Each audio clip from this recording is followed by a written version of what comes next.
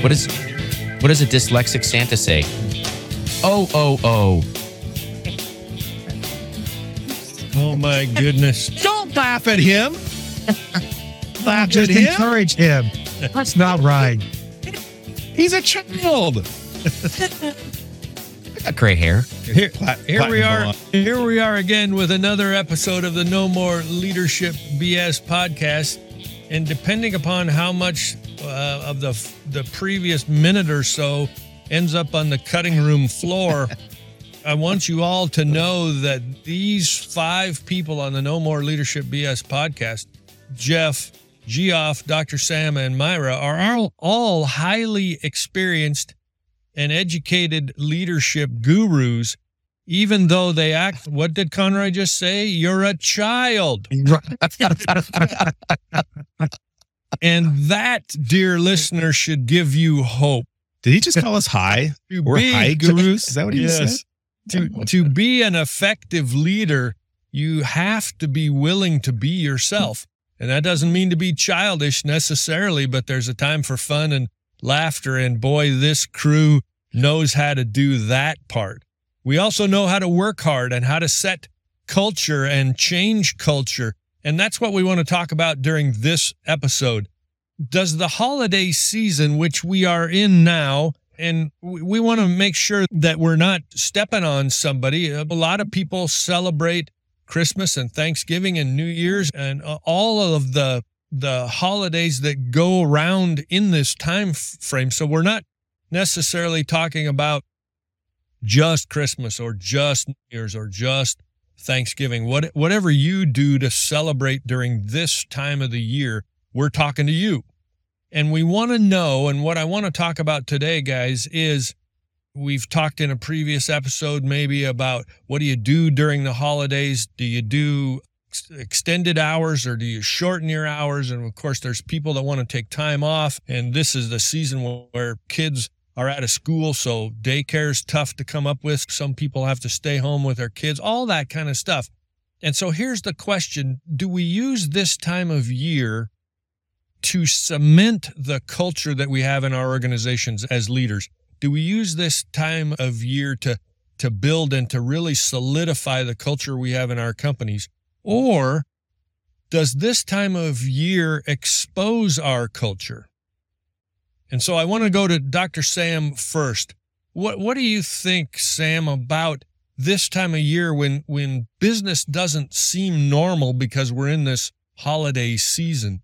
Does it expose our culture, or can we use this time to build and cement our culture?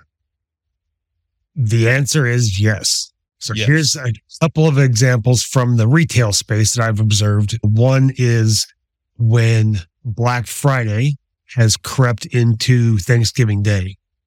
And for a few years, was normal. That's just what we're doing now. We're getting stuff to the bills on turkey and then going out and shopping in the best of our moods. And some companies chose to walk away from that and say, no, our people need to get some time with their families. We'll do Black Friday like normal, crazy hours tomorrow, but not the day of. However, when people were participating, I was a Black Friday shopper. No shame there. But this one company, I was watching specifically the employees run around like crazy trying to get this thing set up and trying to keep this particular 24-hour service space in order and easy to access. Wait for not the doors to open, but the clock to tick at the right time and prevent every customer and every employee from being off time because the sale didn't start until like midnight or whatever.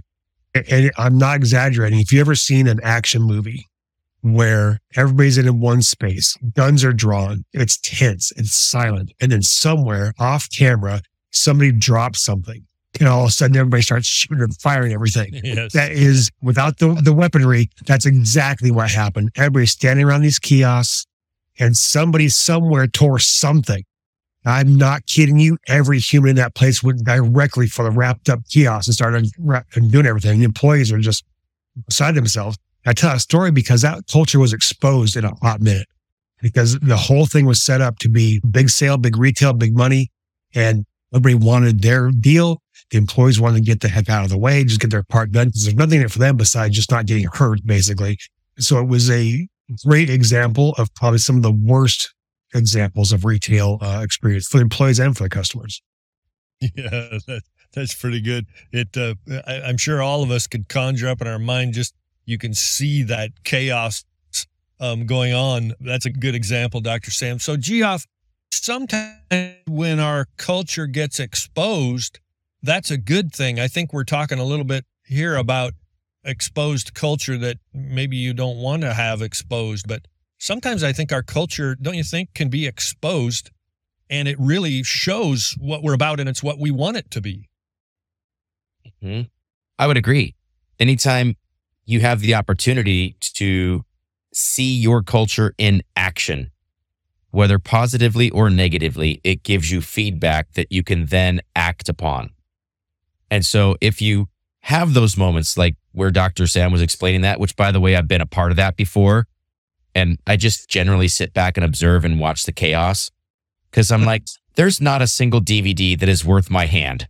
Okay, I don't want to get bitten off by some crazed person, but it's that opportunity to really see where the gaps are, where the holes are, or what you're really shining in, and enhance the good. If it's just crap and you're like, wow, we just need to burn the whole thing down and start over.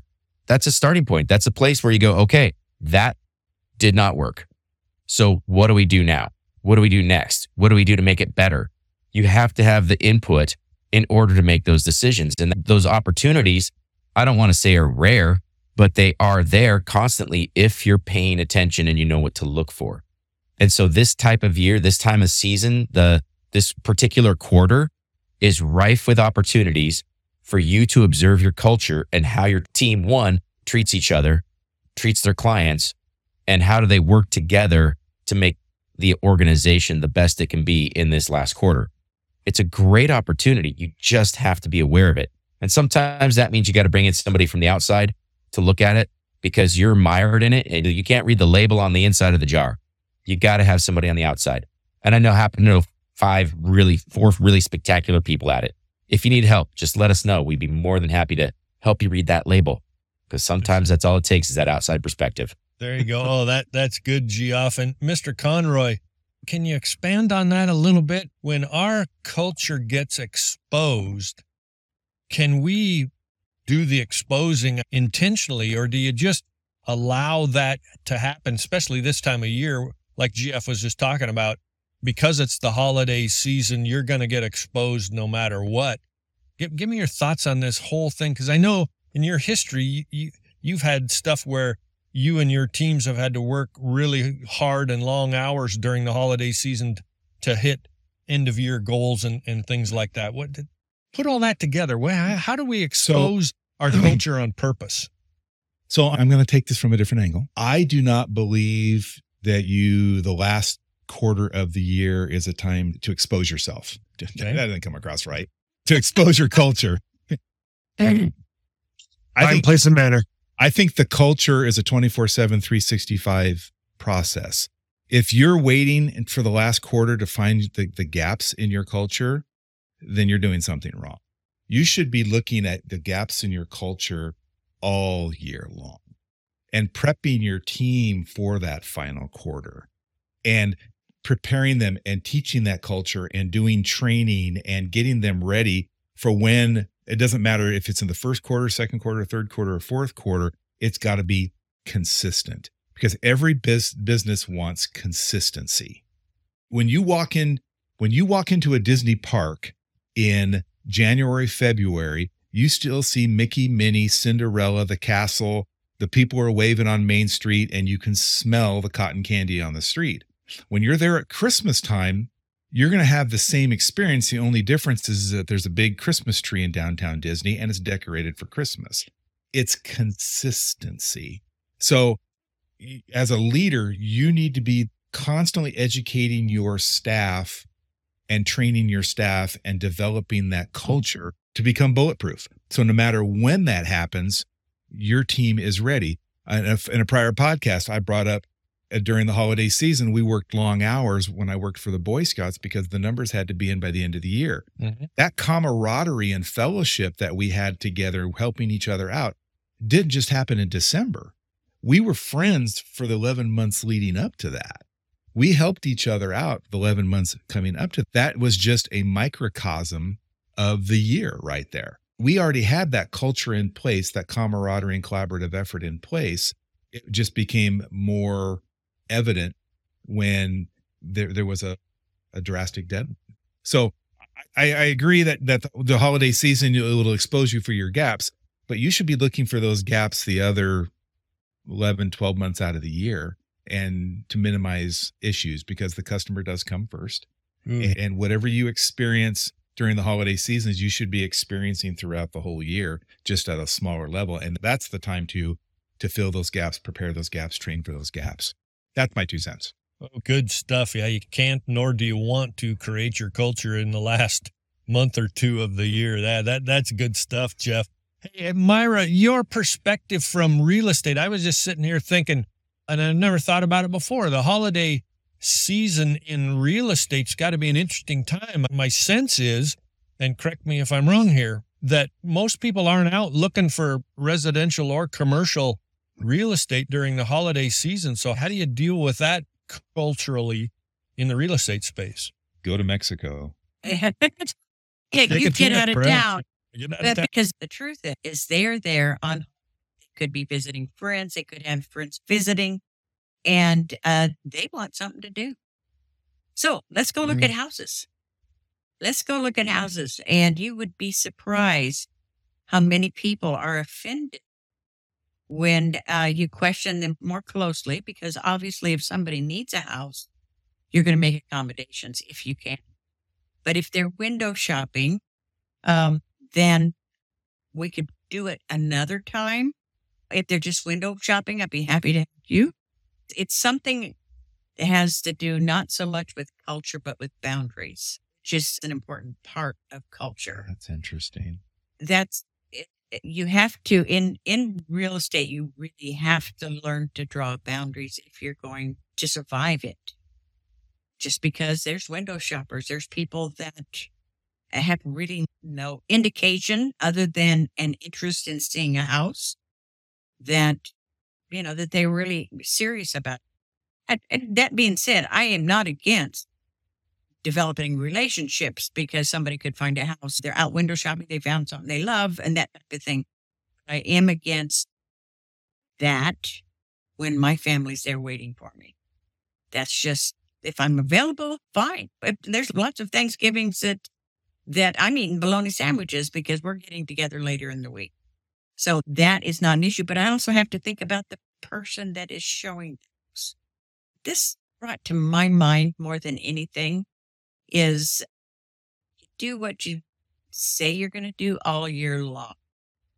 And that's what brought up boundaries. Now, when you say expose, that brings into my mind the bright lights when you get on a stage. Have you ever felt exposed? Geoff, you just did the TED Talk. You might as well be naked up there in front of everybody because that's the way you feel. That'll be my next TED Talk. That'll be the next one. Is that?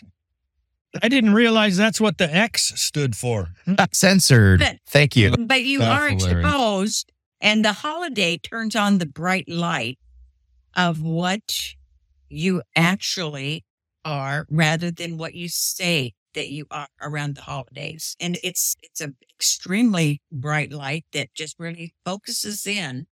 And I think as leaders, you are not what you say you are what you do. Correct. And if there's going to be a time that exposes that, it's going to be the holidays. Ooh, that's leadership gold right there. So here's the question, and I'm just going to throw this out because I agree with you, Myra, totally, that the holidays has a tendency to expose or shine the light on your culture. And as a leader, if what you see when that light gets shined on your culture isn't what you want it to be, what do we do next? It's Christmas Eve. What are we supposed to do? Wow. Learn from it. Learn from it. If it's not what you want, then learn from it. It's not a failure unless you refuse to learn. It's an Not a failure experience. unless you refuse to learn. Yeah, Mm. Geoff? Cool. I was agreeing. I'm nodding my head like, preach on, sister. Come on. Yeah. No, that's the data point. That's exactly that's that learning experience. And if you don't learn from it, that's on you as a leader, and you need a lot more help than you think. But isn't that a constant circle? Absolutely.